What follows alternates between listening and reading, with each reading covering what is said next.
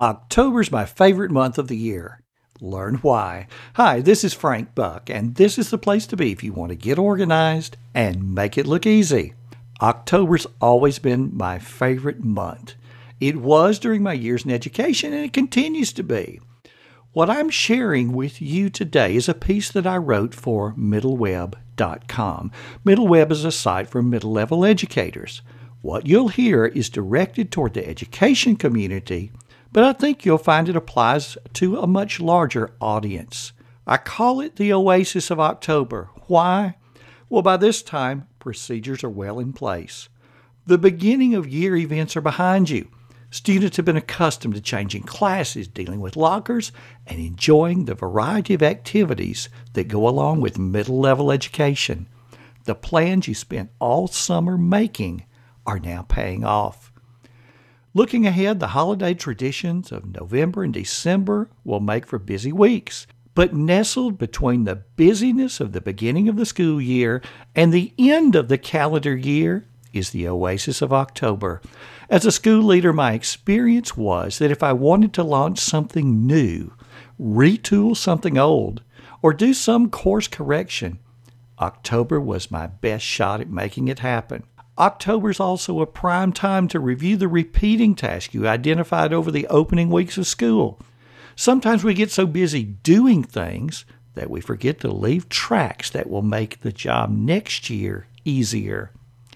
How's your communication system with parents? If you need to fine-tune, October's likely your best choice. The same holds true for your system of documentation. As you look at your repeating task, how many of those could someone else be handling?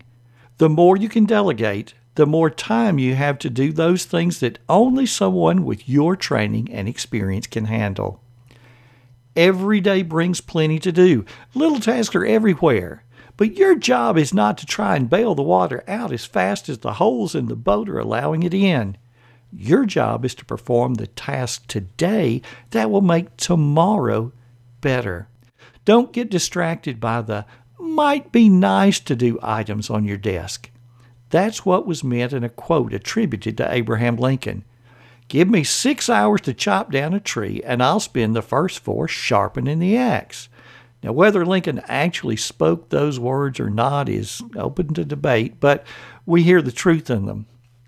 Leaders focus on outcomes and look for the shortest distance between point A and point B.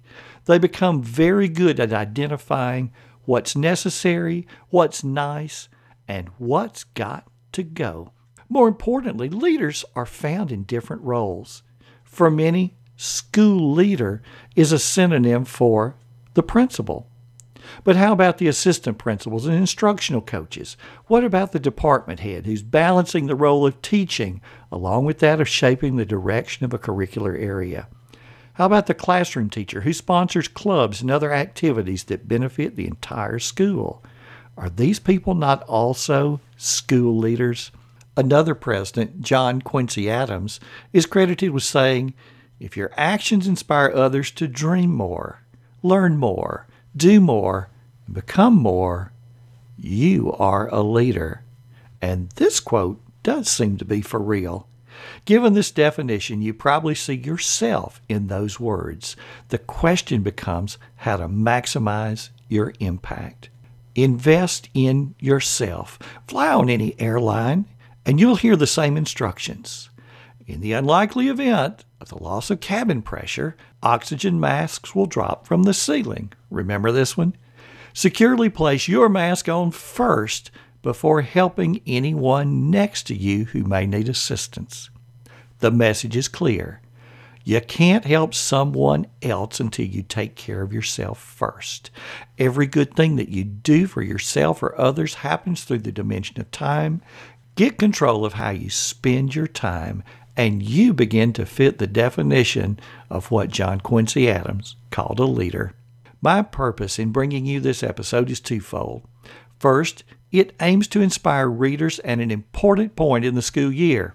Second, for those who have listened this far and are hungry for a game plan, I have something for you. If you don't already have a tickler file in place, now's a great time to start yours. What's a tickler file, some of you may ask? Well, Get on my mailing list, and I'll send you a guide absolutely free that tells you about how to set up this wonderful tool. How could you use a tickler file? The possibilities differ by person and position, but here are some ideas, including several from a starter list that I share in Chapter 1 of my book, Get Organized.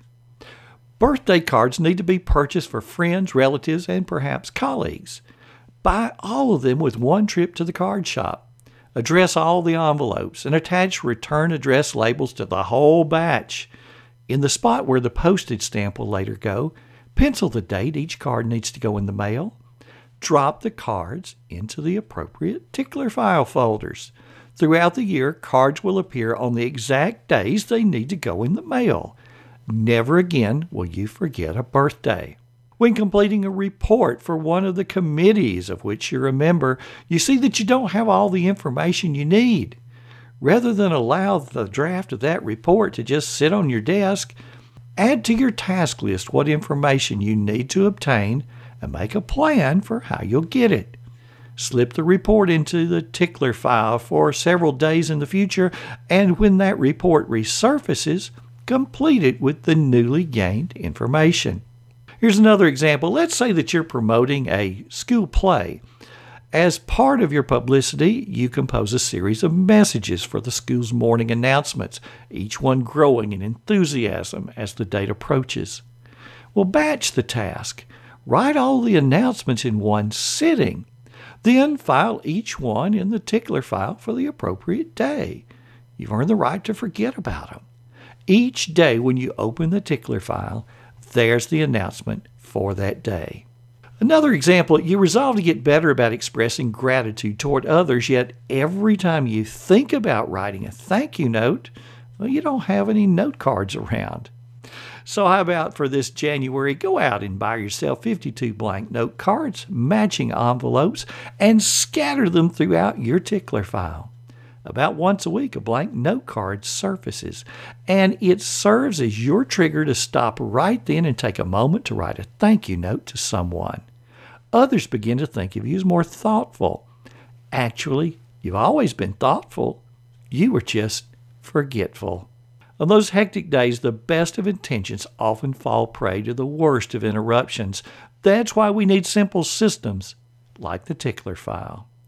If you'd like to read more about setting up and using this system, I've got the free gift for you. Join the email list. How? Go over to frankbuck.org, and on the home page, you'll see exactly where to do it.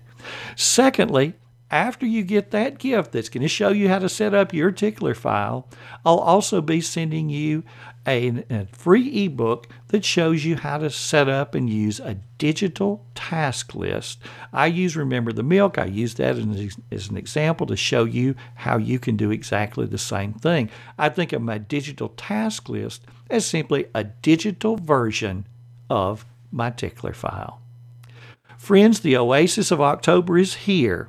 Use it to grow, to invest in yourself, and to become the leader that you can be. Now go and make today count. This has been Frank Buck helping you get organized and make it look easy.